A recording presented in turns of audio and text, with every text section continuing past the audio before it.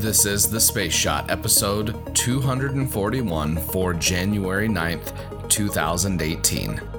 Remembering John Young.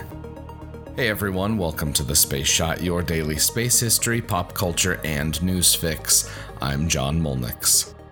Today we're taking a moment to remember John Young, the Gemini, Apollo, and Shuttle astronaut that led what I believe is the most impressive career of any astronaut to date. As you've probably heard, Young passed away on January 5th of this year. His first spaceflight was on board Gemini 3, the flight with the infamous corned beef sandwich. That mission launched on March 23rd, 1965, and I'll be talking about that mission here soon. Young's second flight was on Gemini 10, and this was the first time that a spacecraft had rendezvoused with two different target vehicles, in this case, an Agena. I talked about this mission back in episode 65, so be sure to download that episode to learn more. His third spaceflight was on Apollo 10, which was the dress rehearsal for Apollo 11. I talked about this mission back in episode 4 and 5, which is kind of crazy to think about, so check out some of those very, very early episodes of The Space Shot. After 3 space flights, Young finally landed on the moon. On April 16, 1972, Apollo 16 lifted off from Launch Complex 39A in what was the penultimate launch of the Apollo program. Young spent 3 days on the lunar surface with Charlie Duke, exploring the lunar highlands, on foot, and on the lunar rover.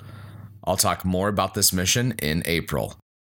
John Young and Robert Crippen became the first astronauts to fly on the Space Shuttle when STS-1 lifted off on April 12, 1981.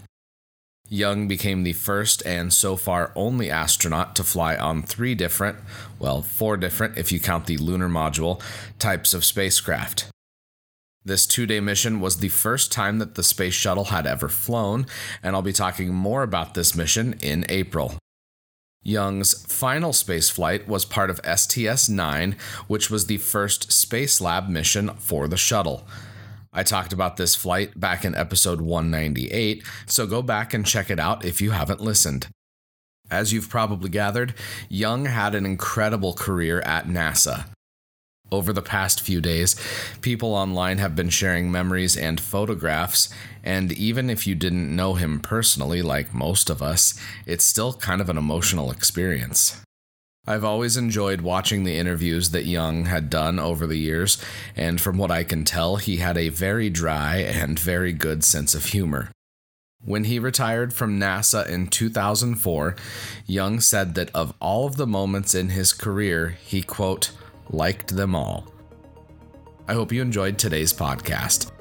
I'd love if you could leave a review for the podcast on iTunes. If you do that, screenshot it and send it to me at John Molnix, pretty much everywhere on the internet, and I will send you a Space Shot sticker and a little thank you.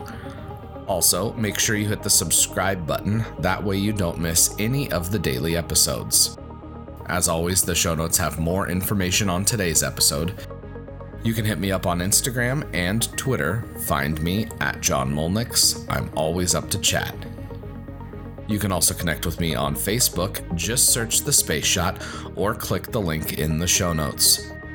Tomorrow we've got a shuttle mission, a little bit of pop culture, and hopefully an update on the Falcon Heavy static fire that's taking place later today. I'm John Molnix, and I'll catch you on the flip side.